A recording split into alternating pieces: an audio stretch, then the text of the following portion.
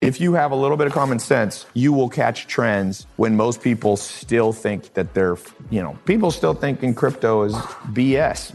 Even it's funny. Jamie Dimon, you know who this guy is? He announced that Bitcoin is a Ponzi, pyramid, whatever you want to call it, right? Simultaneously, I know I'm friends with a guy named Brock Pierce, who's the head of the Bitcoin Foundation. So I was over at Brock's house and we were talking about this. I don't know if Brock's doing it, but Jamie Dimon simultaneously hired, I think, 100 blockchain developers to build out his own trading desk for crypto. See, Jamie Dimon's tricky. If you're in a room or at a table in Las Vegas, and after 30 minutes you haven't figured out who the sucker in the room is, you're the sucker.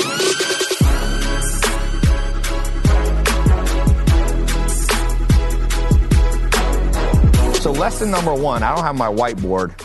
Catch trends before most people. You'll make a hell of a lot more money. If you study economics, I didn't go to college, but I did go for like 1 quarter, and one class said, in the long run, there's no excess profits in anything. New entrants enter into the game, they're more sophisticated. So in 2008, fast forward 7 years later, I got in the Facebook beta advertising program. Again, not really because I was smart, but I kind of stumbled into it. I was at a conference or somebody, and someone was like, there's a new thing coming out, Facebook ads. And I went, all right, let's try. I was doing MySpace ads before then. 2015, I got into YouTube ads. Now, I wasn't the first, and you don't have one of the things that I'll say about trends, Alan Nation was my second mentor, and he said, Ty, never be the first or the last to try a new trend. So a lot of you in this room, there's some things you can do in social media that are already being done, but not by that many people. So there's still big opportunity there outside of just Facebook ads. And I'll get to that in a second on a strategy. I was one of the first people. So I got into YouTube early. Who here has seen any of my YouTube videos ever? On purpose or not wanting to? Sorry about that. I looked today, I just passed on, I would show it, but I can't get this screen to show. I just passed 1.1 billion minutes watched on YouTube. So it's there's a lot of power in YouTube, not just YouTube, Facebook, of course. So catching trends relatively early, you might not get $100, cost to make $1,500 sale, but there's still big spreads and disparity. I mean, crypto right now. Who here is doing crypto? Crypto Watch, yeah. I was there at their talk a couple days ago. Right now, I got a buddy, what he put in? $340,000 in February. He sent me a screenshot. He's got $19.9 million today. They're not bad. Not bad, little game. Again, you watch, that profit, excess profit will go away. So one of the things, a practical takeaway that I feel like, how long do I have to talk? I'm not sure. But one of the practical things I'd like you to take away from this is be a trend catcher, whether it be in crypto. And we live in a world that's highly cynical, and some of that cynicism is justified. There's a lot of scams out there, but I will tell you, you will occasionally take 1 or 2 steps backwards catching new trends, but you will go 100 steps forward in my experience. I rarely, if you have a little bit of common sense, which I know is no longer common in the world, but if you have a little bit of common sense, you will catch trends when most people still think that people still thinking crypto is BS, Even it's funny.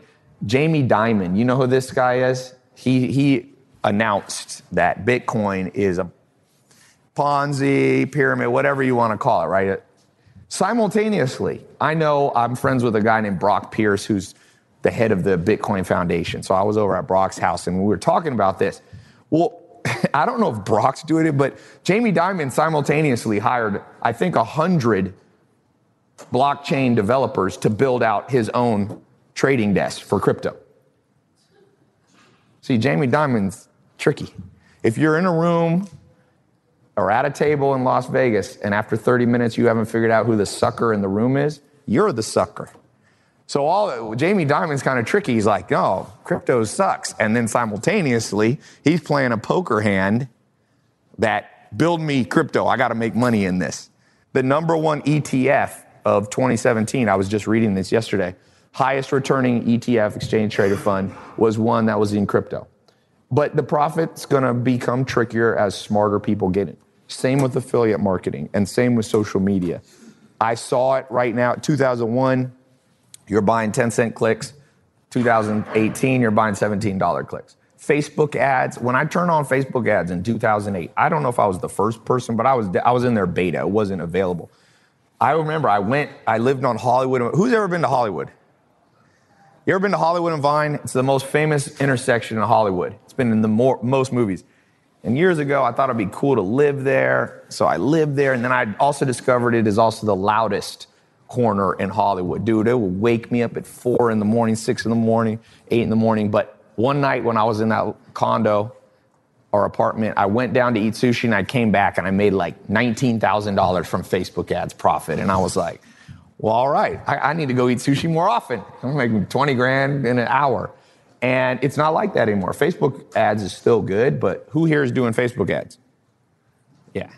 So all the money in this game of life is purely catching trends. And if you look at if you look at Forbes list people, I was lucky enough, I had dinner with Steve Ballmer, me and him. He owns the Clippers, but he also built Microsoft with Bill Gates, and he's worth $33 billion. The richest guy. I've hung out with some ballers. He's the next level. There's not many people, but once again, what did he do? Microsoft, computing.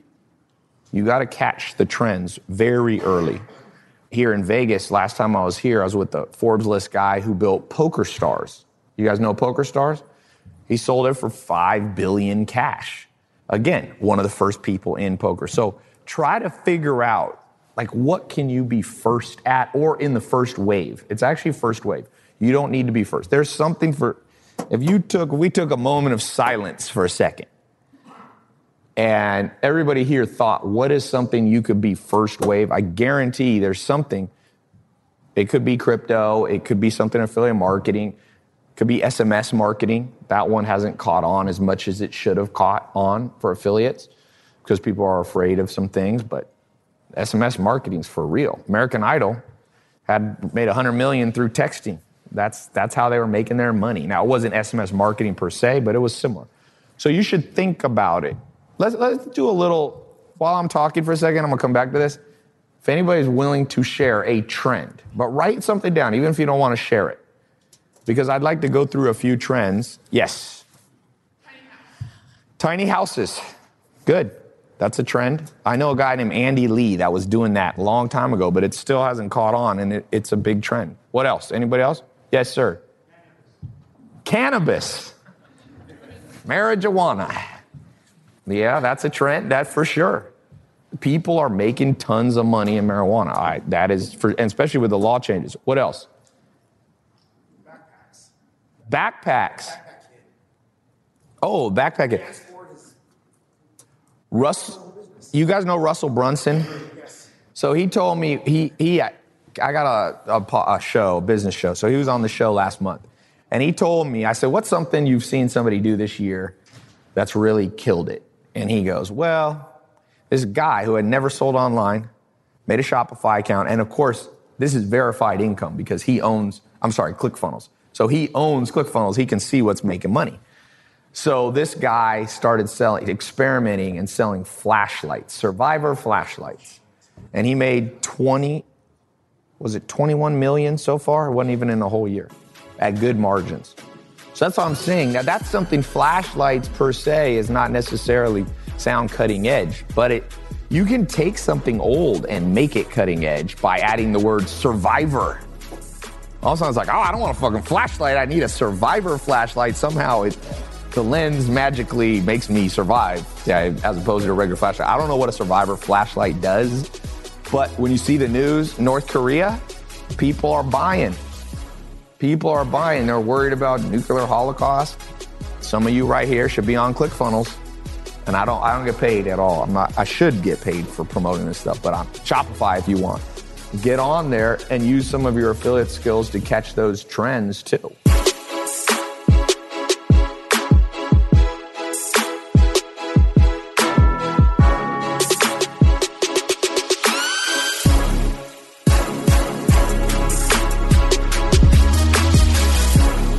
Well, I can tell you that in Sweden, where people are about as healthy as we are, maybe more healthy, they're using 40% of the antibiotics we use.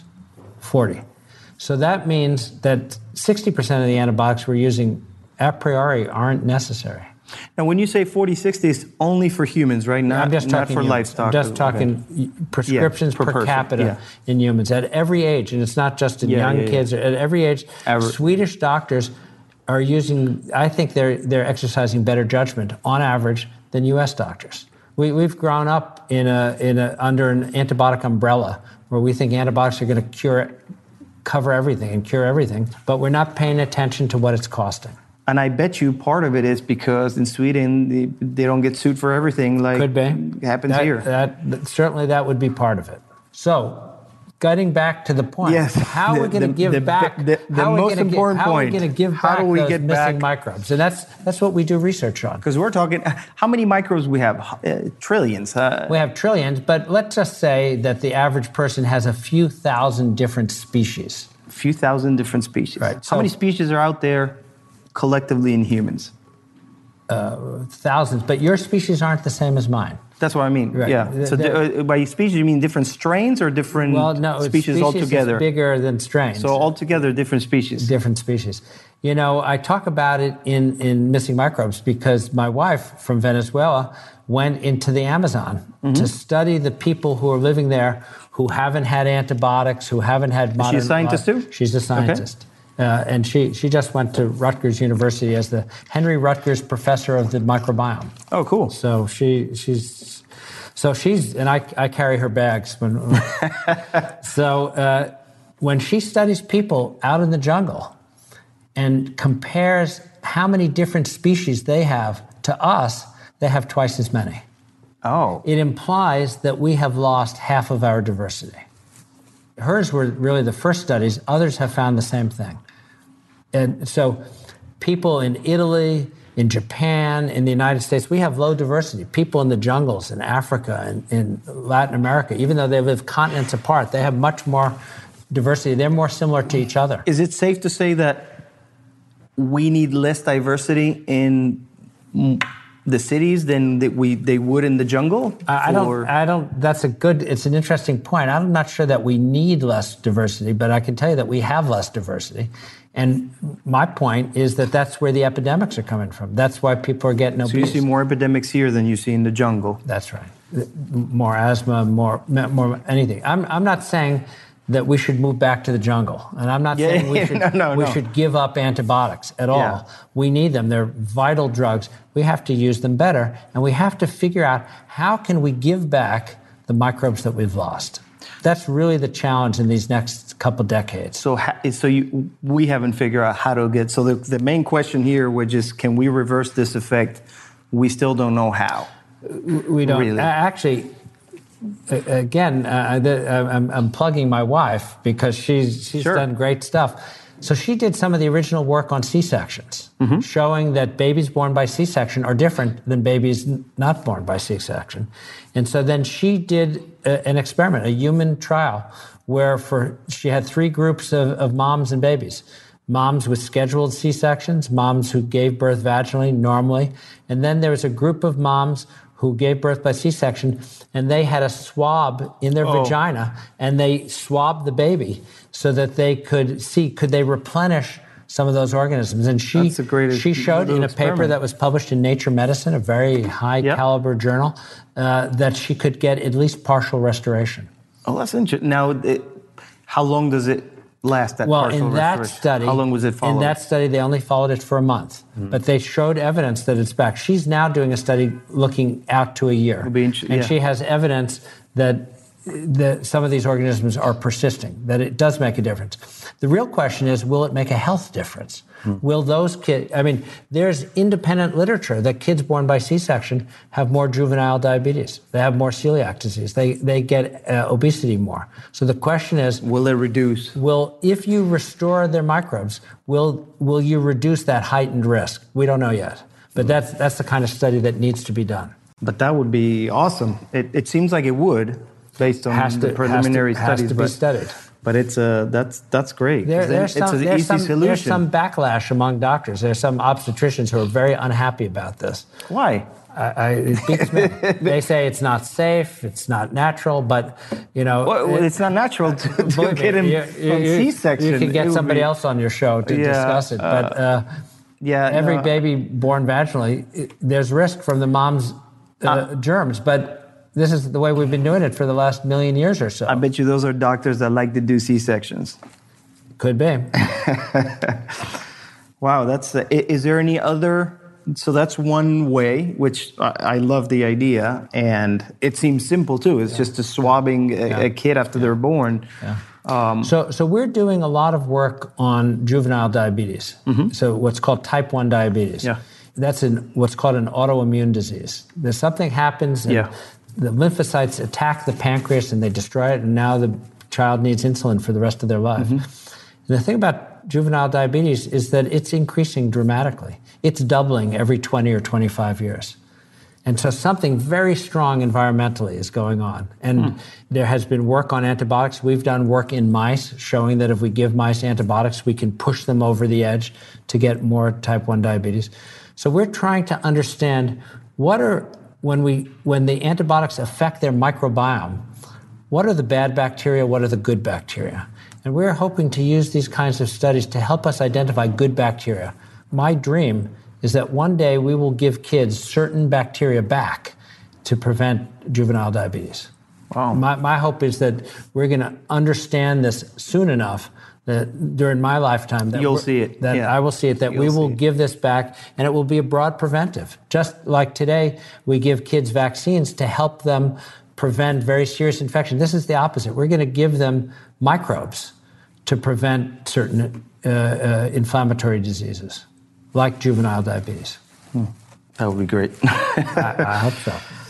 Let's talk about, there's a lot of confusion, or it's not confusion, but there's a lot of times where doctors confuse a bacterial infection with a viral infection. And I've had that happen in my family so many times where I go to the doctor and I'm like, I think this is viral, and they prescribe an antibiotic. I'm like, I ignore it, or sometimes I don't. But do you see this as a problem too, where people are getting confused with the effects of a viral infection where an antibiotic is going to have zero? Sure. Well, you see, the problem is there's a lot of overlap between viral infections and bacterial infections, and the child who's ill doesn't come in with a sign. I have a viral infection. So the doctor has to use their judgment. As I said, in Sweden, they're using their judgment, and a lot fewer kids are coming out with antibiotics. In the U.S., there's a lot of variation between doctors. Some doctors prescribe antibiotics for every child. Some prescribe it much less. We have to educate the doctors. Let me go back a step and tell you that one of the problems about overusing antibiotics is that when we overuse them, we increase antibiotic resistance. And that the antibiotics won't work as well as they used to. Then you need higher doses. And that's happening. We know that resistance is growing. But when you tell a mother who's got a screaming child, this is going to increase resistance, the mom doesn't care that much. She just cares about the health of her child. So she'll say, I'll take the antibiotic. Resistance, that's a problem for other kids. But if the evidence were such that you said to the mom, we could give you an antibiotic, but every time you take the antibiotic, it will increase the chance that your child will get juvenile diabetes, obesity, asthma, by 1% or 2%, then maybe the mom will say, well, let's wait another day. The doctor will say. I've never had a doctor say anything remotely close to that before prescribing any antibiotic. Right. Not even mentioning about resistance. They haven't yet, but that's where the evidence is going. It's going, yeah. There was a study in Denmark that showed that taking antibiotics increased the risk that kids would get inflammatory bowel disease. And they calculated that each course of antibiotics increased the risk by 14%. It's an uncommon thing, so that big increase isn't as dramatic as you may think. But the point is they can already measure the effect. Now, is there a wait time you would recommend for somebody to, let's say my child, and this is for people watching, basically, my child was falling in with you can tell he has an ear infection, or how long would you say, let's wait a week, let's wait 4 days? What would you recommend before going to the doctor that that's going to give you an antibiotic? it's not such an easy question to answer. But the main answer is that's why we have doctors. Mm-hmm. It's not up to the parent. Yeah, of course. Shouldn't decide my child needs an antibiotic. The parent should say, my child is sick enough that I need to get a doctor's judgment. And so my child's sick enough, I'm going to take him to the doctor. And now the doctor's going to have to decide, is this child sick enough to get an antibiotic or not? It's really not the parent's responsibility. They're not doctors. No, I agree. But we're also in agreement that... But if the doctor does a careful exam and says your child doesn't need an antibiotic, that parent should say, great, I'm happy, they're not that sick. Yeah. Rather than say, no, they have to have an antibiotic so they can go back to school or to daycare or whatever. So parents should be happy when they say, no, I don't want to prescribe you an antibiotic. My goal is for doctors to do more careful exams on patients, especially children. And our system is completely backwards. We're trying to get doctors to see patients every 5 minutes. It's completely backwards. It's also a false economy. Doctors need to spend the time. They really need to examine kids. And then they'll say, your child isn't that sick. They're going to get better by themselves. And if they don't, you come back and see me again. Yeah, it's. I grew up in Argentina, and over there, we used to have a family doctor that would come to our house, kind of like you see in the movies with his little briefcase, and it was a lot more personal. When I came to America, one of the things that shocked me the most is that the doctor-patient relationship was so cold, you could say. So there's no connection. There's no they don't know anything about you other than here's the chart. The nurse comes, she does all the vitals. The doctor comes, let me see, open your mouth. Okay, here's your antibiotic. Yeah. Right. So the system. I'm a doctor. Yeah. Most doctors who I know are very well-meaning people. They are trying to do the best for their patients. Yeah, no, I'm not. But we have engineered a system that is really going in the wrong direction. Yeah, and that's what I mean. And it's not getting any better. Now, doctors spending half the time at the computer, punching in the information rather than talking to the patient, examining the patient. And that's where I was going. If doctors would go back to that, let's have a conversation with this patient and the family, and educate them. This is a societal problem. Mm-hmm. We have created this. And by the way, it's not just in the U.S. In Europe, in South America, Argentina changed too. When I said I grew up that way, I didn't mean that Argentina is better. This kind of stuff's happening all over the world where we've become intoxicated with technology. We've fallen in love with it. We think that's the solution. And it's part of the solution. But we need more careful exams. And if you examine kids carefully, you will find that most of them do not need antibiotics. And you'll be able to say, this child definitely needs antibiotics. This child definitely does not. Here are some in the middle. If they don't get better, come back tomorrow. We've been using antibiotics as if they had no cost, no biological cost. So we'll just say, well, we're not sure, so we'll just throw some antibiotics on. And that's what I feel But we're learning that there is a cost. Yeah. And that's what I feel. And thanks to people like you, which are finding those causes and effects, is what is going to help this change. Because I always felt that way. It's like, if anything, take an antibiotic, And at least in my households, we always try to avoid it as much as we can. In the last couple of years, there have been 2 very big studies in Europe, one in England and one in Denmark, looking at adults. Each study had more than 1 million people in the study. Wow. And they compared people who have diabetes. Now, this is adult onset diabetes. Yeah. They compared people with diabetes and people who don't have diabetes. And they asked, who had more antibiotics recently? And they found that the people who had diabetes had more, even 15 years prior. So a body of evidence is coming out that antibiotics are changing metabolism in adults as well. But there's no mechanism to show how is it doing it? People are working on, it's happening through the microbiome. It's happening through changes in the microbiome. We don't understand it yet. And again, this has not filtered down to the average doctor. It hasn't filtered down at all. But I think that 5 or 10 years from now, this will become part of the conventional wisdom. People will understand that even in adults, taking an antibiotic confers risk of added risk of other diseases that are not anticipated. That's when you do your number 2 book and tell everybody again. Great. Let me see what other questions I have for you. We talked about the antibiotics and food. We talked about the viral, the pre and probiotics. We need better diagnostics. Definitely. We need to have a diagnostic that when the sick person is in the doctor's office, they can say, this is a viral infection, this is a bacterial infection. We pretty much have the technology to do it. But, let's say the test costs $500. And the doctor says, well, why should I use a $500 test when I can just treat with a $5 antibiotic? So, the market forces are all... Now, is that the doctor now or the insurance company? It's everybody combined. It's the system. We don't recognize the real cost to society of all those inappropriate uses of antibiotics. If we costed it out, we would see that a $5 antibiotic course is a false economy. Yeah, because that $5 antibiotic probably cost in the lifetime, hundreds and thousands. For somebody that has diabetes. That's right. If these data about obesity and asthma are correct, what are the lifetime costs of having obesity, of having asthma? And if each cost increases the risk by 1 or 2%. Billions. Yeah. Billions. So we should, I'm on a national commission about this, and we have said we need to develop new diagnostics so that we can give doctors the tools they need so that they can make better decisions.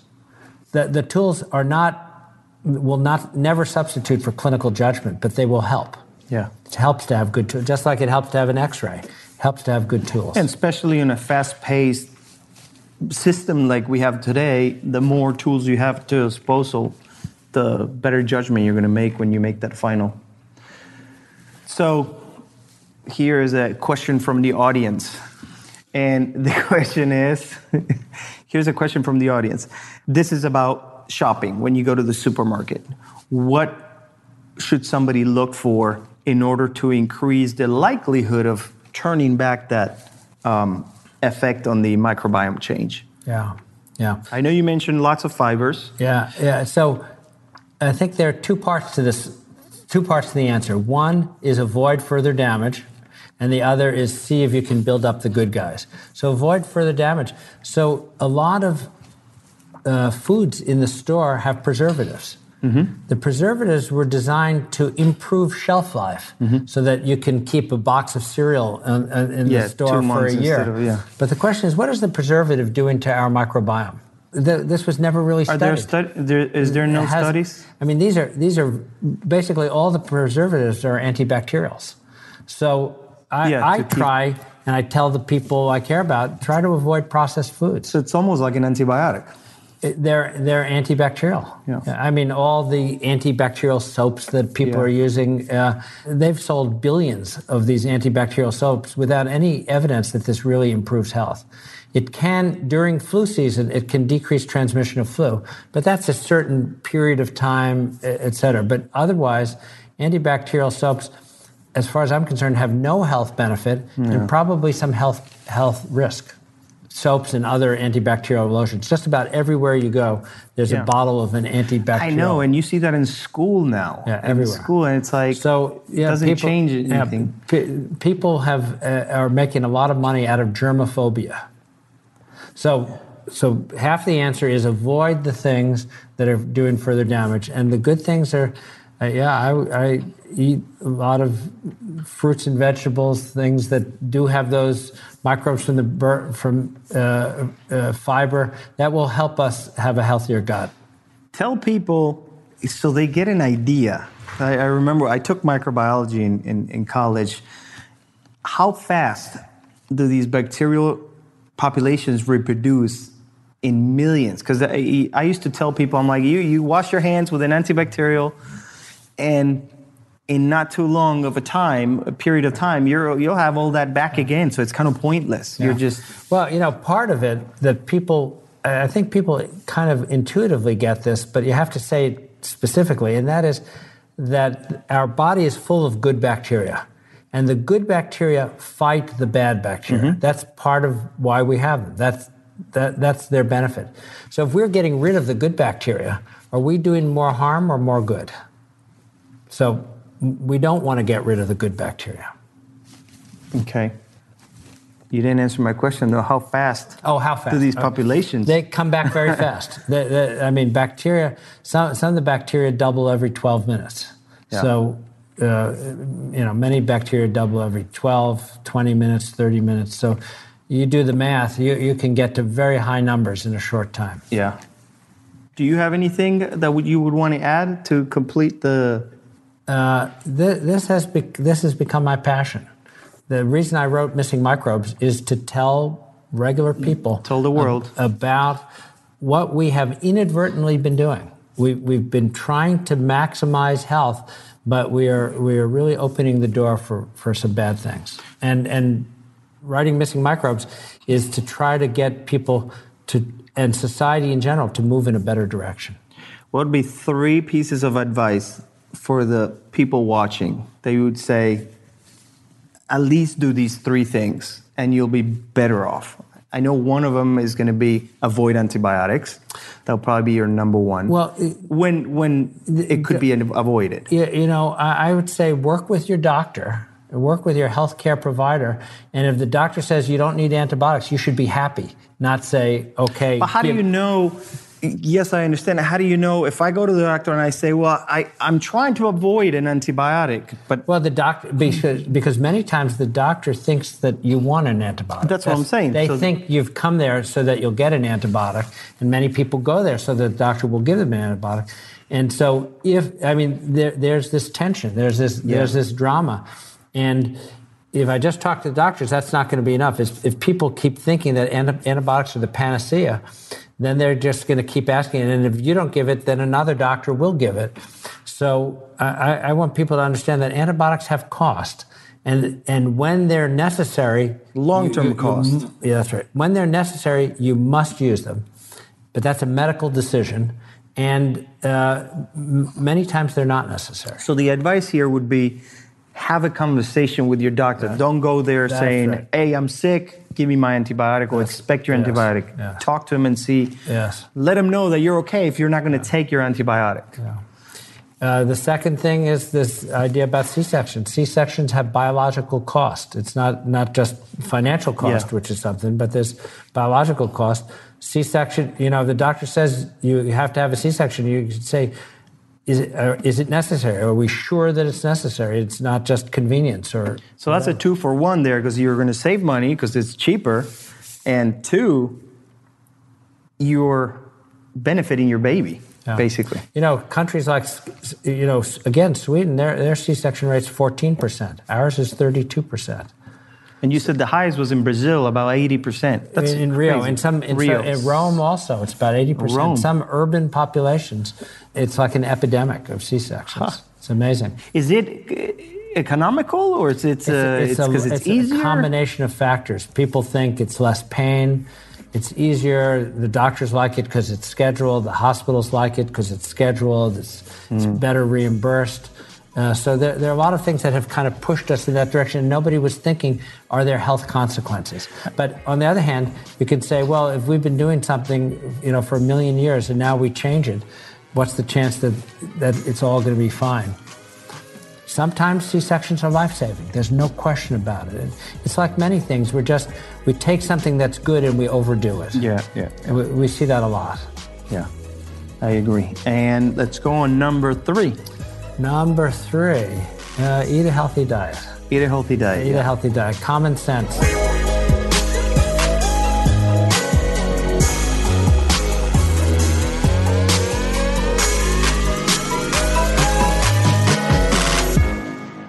One of the ones I was reading about is Friedrich Nietzsche.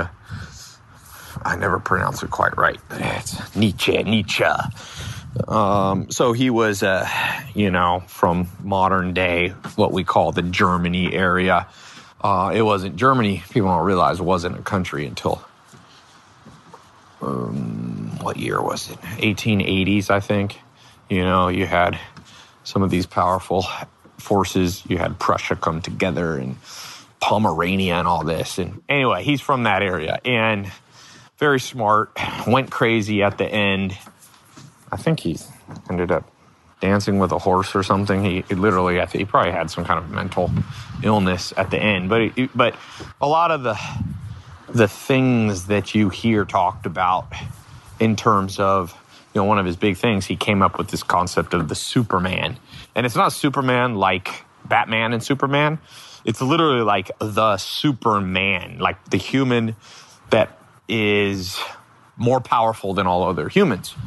So he had some kind of strange philosophies that I don't know that are relevant to you and I. But there was one thing that he talks about that I do think is relevant, which is the will to power. And he talked about it much more in a way of, like what we would consider negative power, like being Napoleon and conquering the world. I think Nietzsche said something like, if the world could just, we should praise all those millions of soldiers and civilians that died following Napoleon throughout his crusades in Europe. And I don't think most of us in the modern world would agree with that. But what I did agree with him is he had this moment in time where he realized that life was about power. Now, what I think is relevant is willpower, you see. And he talked about that. He literally called it not willpower, but the will to power, the will to overcome. And I think I was talking to somebody, people were asking me some questions at this crypto elevator night. And I was like, you know what?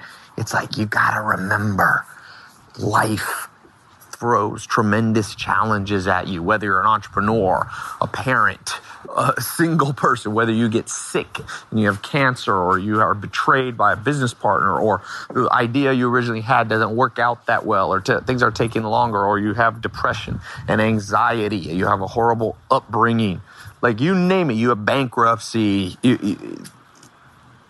That's where the will to power comes in play. The will not to have power over others, but the will to have power over yourself, to the point that all obstacles become nothing.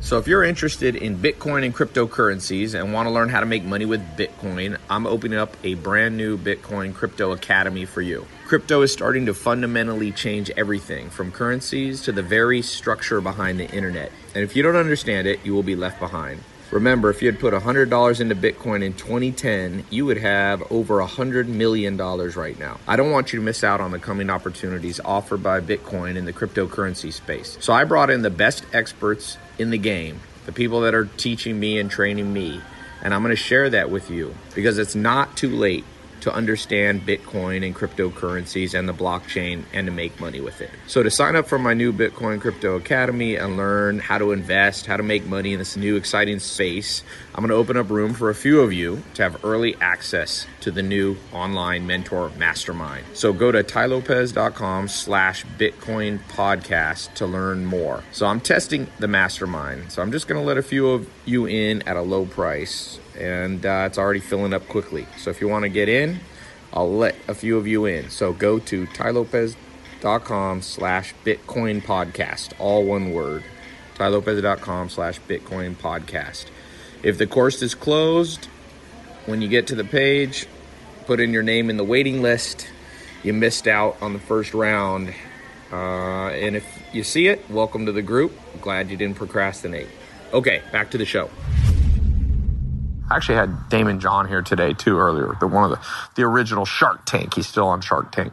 And we were talking about that, like how he grew up in New York City and most of his friends were ending up in jail, prison, or dead, and how he somehow, and he didn't know exactly where it came from, but he got this willpower that he turned, and he's dyslexic, he turned that obstacle into power.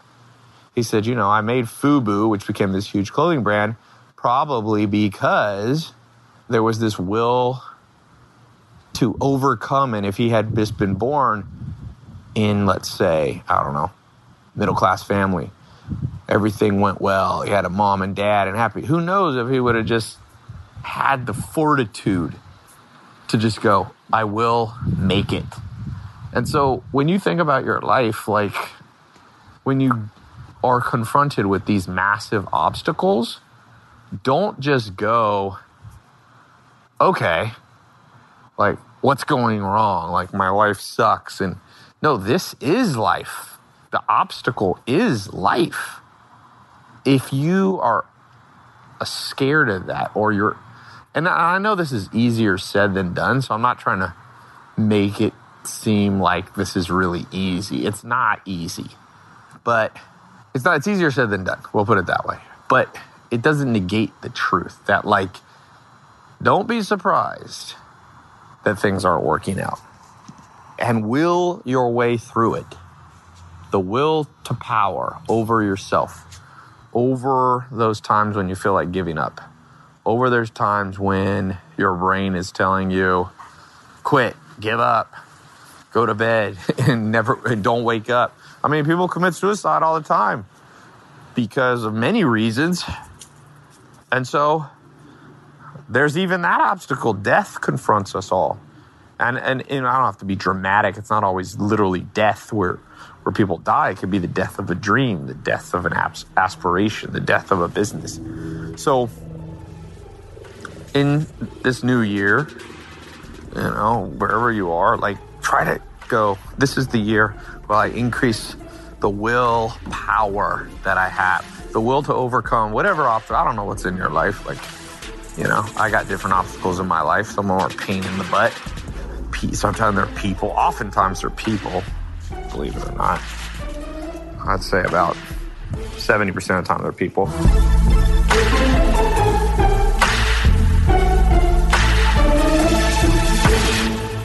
This is where, Joel, you will like cryptocurrency, because you're learning about it, as you said. Right. Mm-hmm. Cryptocurrency hates centralized stuff. Yeah, right. It blames most problems on centralized, which maybe is an extreme thing. But I wrote a tweet today that kind of hit me in the shower. As I study history, basically, we follow crazy people. When I read from a personality standpoint, from what I've learned from you, Dr. Buss, like, Adolf Hitler is a classic narcissist and probably psychotic and probably Machiavellian. Stalin was extremely Machiavellian. Mao Zedong, have you ever read about Mao? Yeah. Mao Zedong killed the most people of our time. Way more than Hitler. 50 to 100 million people. Way more than Stalin. Yeah. He may be the most narcissistic person. You don't even have to know what narcissism is. I read there's this new anthology of him. It's a biography. Probably the most narcissistic human to walk this planet. So what happens in centralized power, because he got centralized, he ran all of China. Mm-hmm. And then you have Stalin run all of it wasn't USSR, all of what we call Russia. And then in Hitler, all of Germany and Central Powers. There's huge problems, and one of them is just the people who want to control are the worst people. And I think the same thing happens even in the U.S. Mm-hmm. It's the worst are rising to the top. I mean, no offense to Donald Trump or Hillary Clinton or Obama. They're not the best people. There could be a lot better people.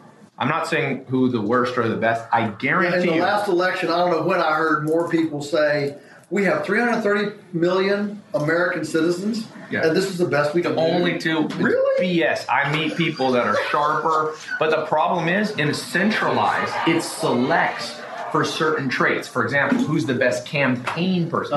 Why do you want somebody who's good at campaigning? That's completely separate than who's good at debates. Administration. Even debates. That's like debates bring out people that are great at debating. Yeah. Not necessarily being great president. Yeah. So this is what I was saying. The blockchain might be the answer to every conversation we're having, where it will just remove that whole thing. Could you unpack that? How will that? So I'll give you a practical thing. This is just a simple, not a complicated. Right now, unfortunately, a lot of people don't go to vote. Right? So democracy works when a large number of people vote. What percentage of people actually go to the polls? I mean, to the voting station. Do you know? It was higher than what I thought it would be. I think it's like 25 to up to 50%. I was going to say 35 to 40. So let's say 30. It's less than 50%. It's why is 35 good? 35 is not good. Yeah, no. That's 35 right. not. You'll get more accurate when you have more. I think, what if it was as easy as everybody in America votes by going on their iPhone It's it's highly secure. It's unmanipulated. You can't manipulate. It would be almost impossible because everybody could see the transactions on an open ledger and everybody votes. Now, you might say that doesn't matter that much. Well, maybe not in America, but it matters in a lot of countries in the world where Idi Amin or Putin, how many times has Putin won in Russia? He wins. How long has he been president for?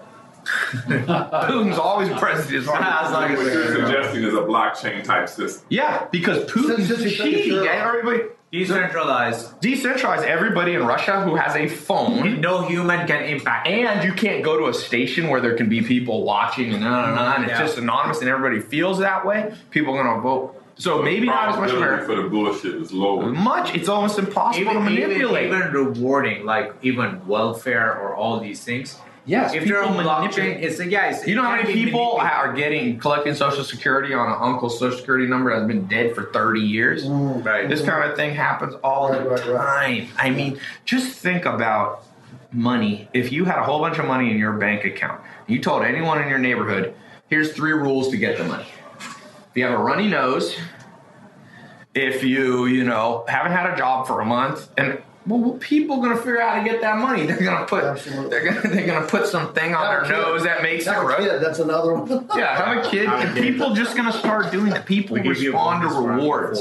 This is the free will thing. If you ever want to argue free will, or it isn't free will. It's just called free riders. Free adaptation is to be free riders when it's to our advantage to be free riders. Yes, but we could eliminate all that. Then you could go deeper with it. For example, I mean, this is. If you want to hear me get super far out on politics, I have seen a system that works. It sounds outrageous to say. The only system I've ever seen of leadership that works pretty well, and when I say pretty well, 10 times better than ours, is how they used to do it in the Bible or how the Amish still do it. You can't want to be a pastor.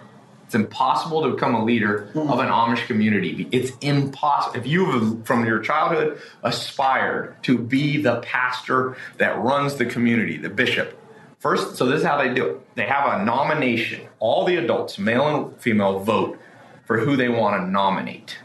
Okay? So in the Amish community, nobody wants to nominate you. They'll never vote for you if you're like campaigning. They don't value that. Right. But even if they did, if you could convince all the Amish to vote for you because you're a smooth talker. So they vote, you're nominated. They usually nominate like 4 to 6 people. They literally take straws, out of a hat, put it in the middle or a hat, and they pick one out. Mm-hmm. That's how you should have leaders. That's why, like in Israel, everybody goes into the army. If you want good police officers, there is zero solution to our current police system of if you think there's police brutality, the only simple solution is you have a blockchain application that literally selects who has to be a policeman for 2 years. It's like a draft, and then you'll get some nice people, you don't some mean professional people who live their lives with authority. And who do you think now applies to be authority? People who do you think applies for the police department? Ain't normal people. There's a few, 1 out of 10. TSA. Right. TSA. But I'm just at politics. We should be run by people that don't want to be politicians because that's what did what's his name say? W.C. Fields. I do not want to be part of any club that will have me as a member. Yeah, it was that's W.C. Fields. Groucho Marx. Yeah. So what happens is if I study history, General Custer was one of the most narcissistic people in history, and he led. People don't realize Custer. Last Stand was a disaster for America. It caused the Native American wars. We went to war against it. It's all these bad things about America. You go through history, even George Washington, not to be controversial. I know some people here love George Washington, but George Washington, he had his slaves, and I just read the story of Ona Judge, who she ran away. He moved to when he was president, he went to it was free. And she ran away, and he hunted her down. So, the Whiskey Rebellion was the first time American troops were used against American citizens, right in George Washington's day, and it was because the Western farmers in Pennsylvania figured out how to take apple nutrition to Philadelphia via brandy. George Washington had the biggest brewery, the biggest Distiller, thank you. Distiller, that's what the word I was looking for. In America at the time, and he didn't like all that brandy coming in from Western Pennsylvania. But, in a day before refrigeration, that was the only way to get apple nutrition in a bouncy ox cart to Philadelphia for a week. You couldn't send apples. They'd all been bruised and mushed. So you made brandy, and you could send bottles and preserve the nutrition in bottles. But Washington didn't like the competition, and he thought they were making an end run around him, and so let's go. Remember this, absolute power corrupts absolutely. Every time. And so what I'm saying is, all these questions to me are common sense. If we make absolute power around universal health care, something's gonna get corrupt up there. First of all, as far as I know, Obamacare forced people to buy insurance from a private company.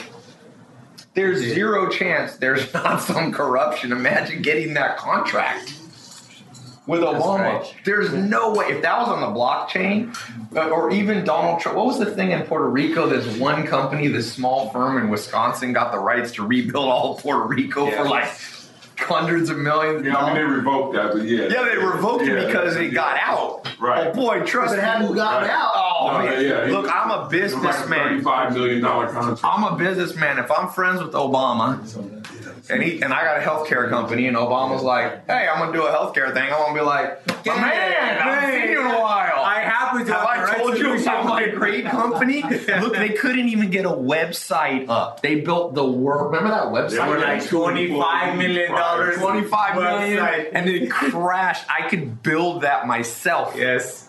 We could build this for how much should a website like that? $7,000. Yes, it should cost $7,000. Centralized power is a disaster. But real again, in context, why did we have a dysfunctional healthcare system? Is because everybody eats junk food. Well, no. You back up. You start backing up, and what you find is the wage controls that FDR put in, as all part of the new interventionist New Deal, employers didn't have a way to reward workers because they couldn't wage control. They couldn't pay them more. So they're looking around. Well, how can we reward this good guy over here? Oh, we'll buy him health insurance. Right. And so the whole idea of an employer, of a worker being entitled to health insurance through his employer, was an artificially manipulated context created by manipulation of Franklin Delano, what I call him Rooseveltsky, nice communist, at that time. Well, think about ethanol, the most harebrained idea to save the planet. Yeah. Well, the main thing destroying the soil is corn, how it's grown now. It's like even no-till corn is a nightmare. But they're plowing up the Brazilian rainforest, the Argentina pampas, all this stuff to grow ethanol, which then to save the planet. So it's like, let's destroy the planet 2 steps and then bring it back 1 step. But that was centralized, though. Yeah, here again, I don't have a problem philosophically with ethanol.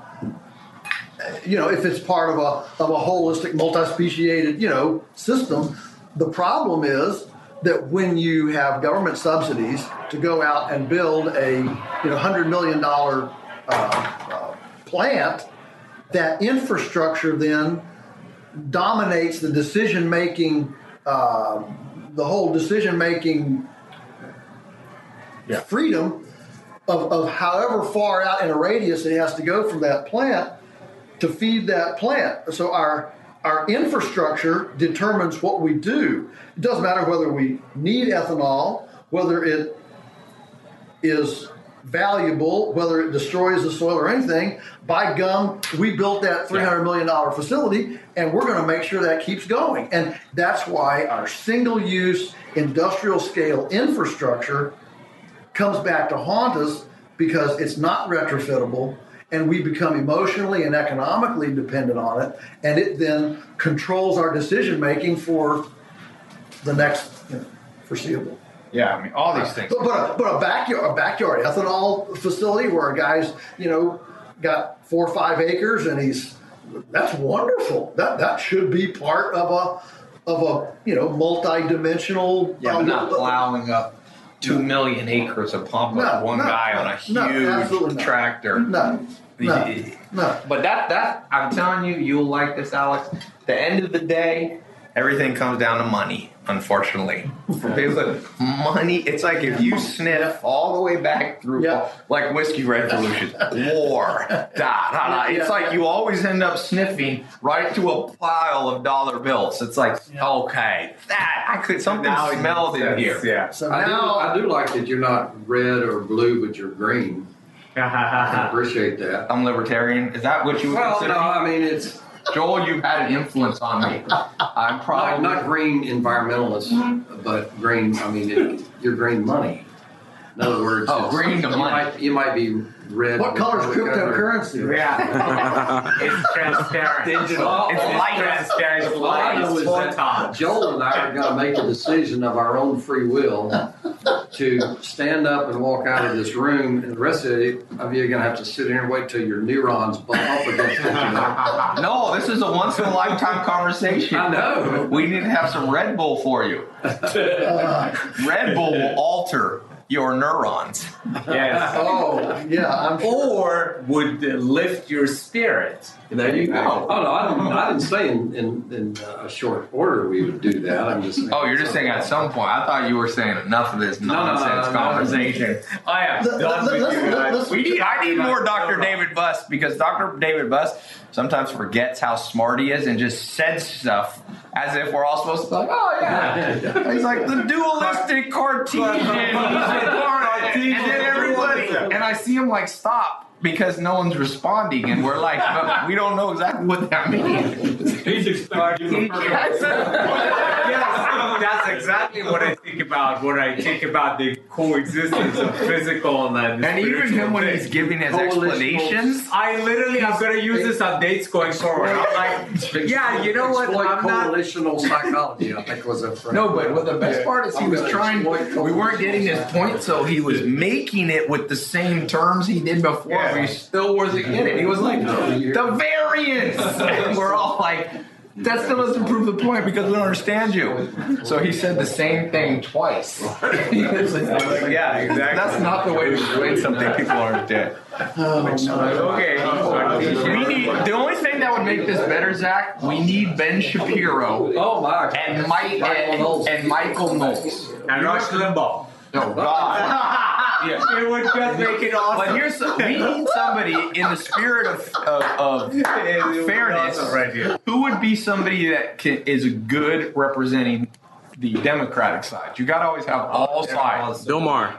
Bill Maher. Who? Bill? Oh no. Bill Maher? So, What's his name? Rome, who do you think makes good? Read Michael Knowles' book, and you'll find some suggestions. So, Dr. Buss, would you say you are more Republican or Democrat? Neither, actually. Okay. Libertarian? Yeah. Well, Communist? I don't know. I don't know. Because you have to fit one of these labels, or our brain will blow. Definitely not communist. You're a Republican. Yeah. Although, have you ever read Karl Marx? I'm telling you, Karl Marx is one of the most intelligent. That guy, I can see why communism took over half of the world. You read it, and you're kind of like, it is kind of exploitation of labor. I hire people to work for me, and they get paid less than they're worth to me. If I can get an employee who does marketing and makes me $1 million, and he only wants 50 grand, I'm like, yay! I mean, honestly, I'm just trying to be fair. So when he says there's an exploitation of labor, I mean, it becomes semantics. And this, Joel, I'm going to tell you something. I want to steer this. I want to hear your smart people's opinion. The honest solution, which probably will never happen, will be a return to small village life. You called it, what did you call it? Small group living? Yeah. So one thing I heard from Joel, which when I was there at 19 and I've now lived out, cities cause a lot of problems. Now, to be fair, cities cause a lot of increase in creativity, and there's a lot of good things out of it, but centralization of people causes a lot of problems too. whether it's how we grow food, one of the reasons common sense is gone. It's because when you're detached from like simple things like I grow my own food, when there's half the kids in the inner city do not really know that yogurt comes from cows. I promise you that. When you get that detached from reality, it makes sense that you're detached from lots of realities. And so common sense, as I see as an entrepreneur, I just realized like if you want to make $1 million a year now, there's so many tools. It's basically like a series of probably about 300 common sense decisions. What am I good at? Okay, I'm going to build, what do people want? And I see people detached from that. This older guy came to my house. He's probably like 65 or 70. And he's like, I made an app. I retired. I made an app. I need your opinion. And so I looked at app. It was probably the worst idea. It was like solving a problem no one cared about. It's like underwater basket weaving app. Okay? And I was like, did you put a lot of money in building this? He's like, I put my entire life savings of $1 million. I told him, you just lost all your money. So that's a detachment from common sense. A simple farm kid, I feel like, who grew up connected and had to, okay, the barn door fell off the house. I got to get hinges. They can do like this sequential, logical stuff. Okay, I need that. The barn's half a mile away, so let me make a list for myself. So I walk there, do this. All that's lost. It's just, I'm telling you, Joel, it's lost. It doesn't matter if I hire somebody. I have somebody working for me who has an Ivy League degree. They make the worst decisions by far of anyone I've hired. And PhDs I've hired. It's like, it's no relevance. You're a smart PhD, but it's uncorrelated. You have a PhD because you were smart. It's not the other way. The PhD didn't make you smart. It is because people are protected. So your survival does not depend on making good decisions anymore. Therefore, you've been making terrible decisions all your life, and you somehow are here, you're still here, you have not died. Yes. Therefore, you just never learn how to make good decisions. Yeah, because discernment is like a muscle.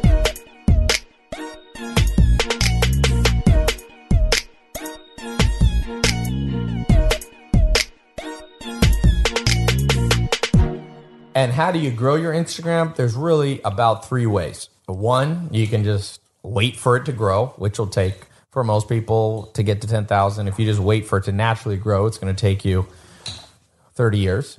So it's not a great way. Number 2, you can do collaborations.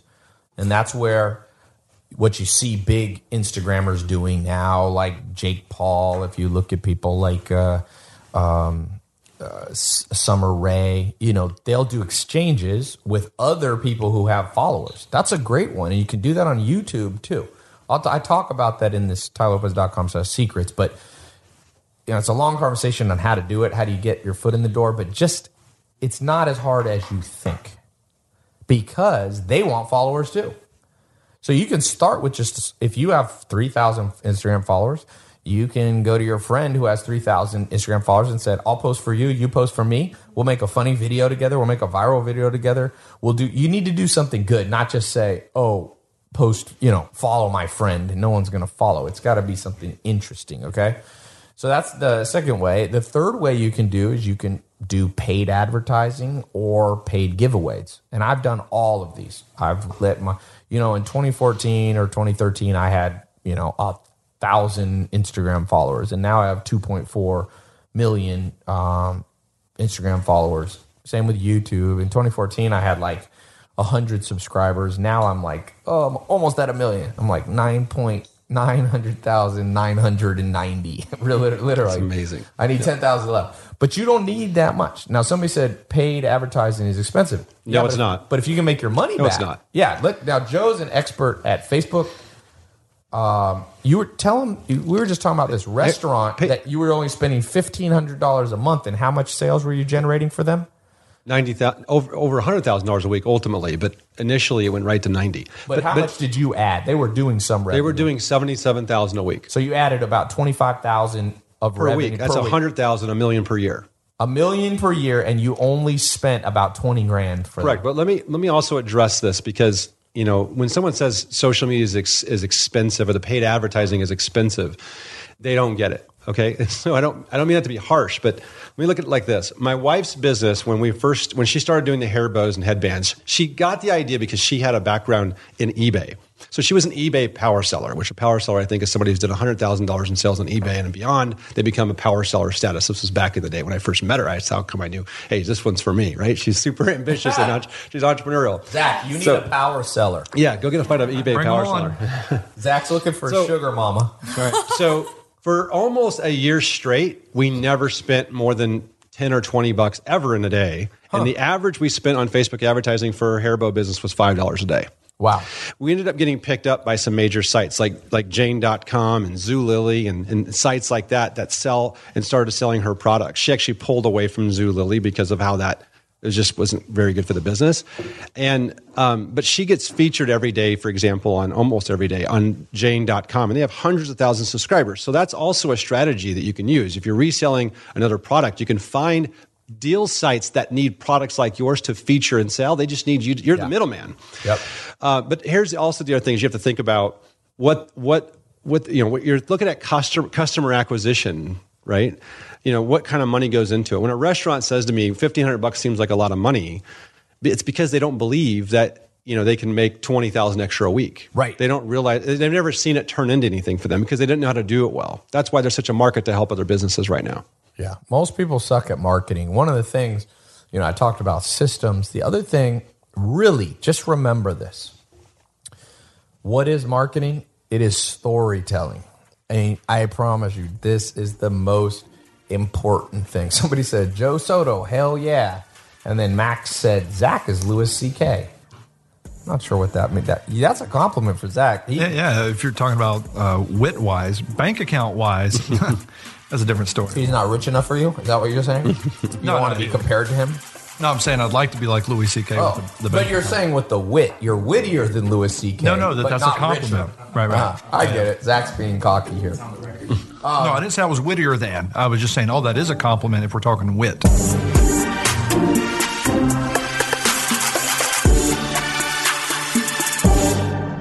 Three quick points for somebody that's like thinking of either going off and becoming a social media influencer or quitting their 9-to-5 job.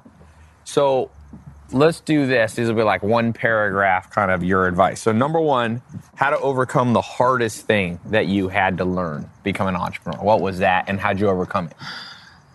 This is one of those moments where I wish we were sitting down. No, I'm just kidding. There's so many hard moments. I think it's just being an entrepreneur is just the hardest thing to do is self-motivate yourself when you're going through something in your personal life or, especially being an entrepreneur that's like in the public eye. You're growing in front of everyone. You're making mistakes. You're literally like, no one in my family is an entrepreneur. Everyone in my family is still trying to figure out how to survive. And, I love them and they're amazing and I've learned so much from them. But as far as how to run a successful business and how to be financially responsible and, I've never had help in that area. So I'm going to make mistakes like that. I'm building a company and learning as I go. So luckily, finally, I've realized, the power in collaboration and allowing. For a while, I was very gung-ho about only hiring women and working with women.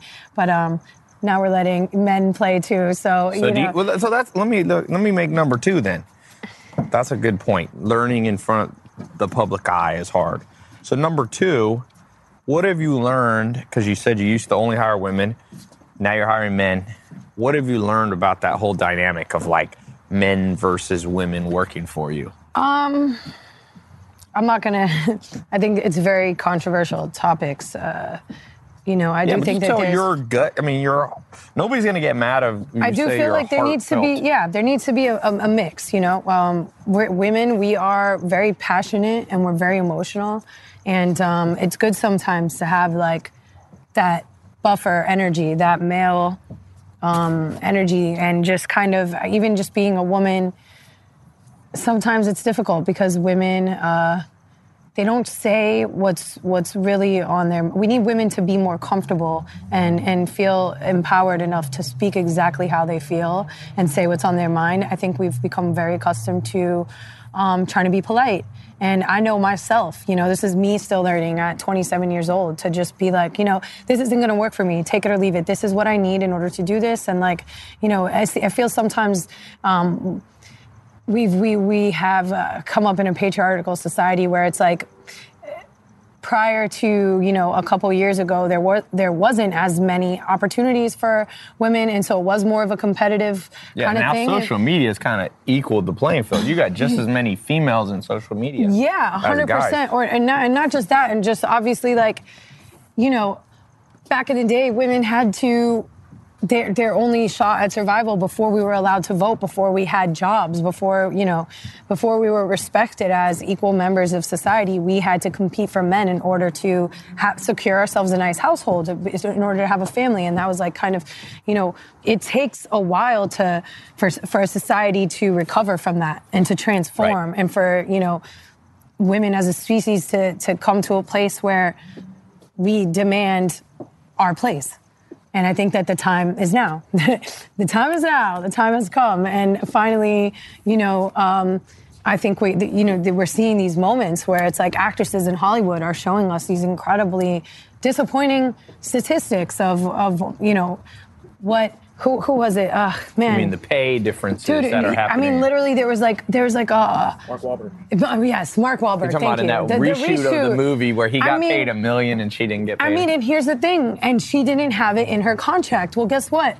I'm sure when Mark was coming up, someone in his circle suggested a great lawyer to him and allowed and helped him set up those key people in his circle, those, that guidance for him. And as women, we don't always get that. Yeah. And so we need to start sharing our resources with one another as women. We need to start, not kind of trying to keep everything to ourselves, because only when we share can we get to a point where we can make this fight. Because if you go by yourself as a woman, you get to the top, and then you realize, wow, everybody in this room is making way more than me, and I'm doing just as much, if not more. Right. But where are my sisters that are going to fight with me? Because I left them all down there. Yeah. So the guys aren't going to fight. They're paid. They're good. And that's also, hopefully we get to a point where, and I was very, very impressed with the amount of men and young men even that were at the march this past weekend.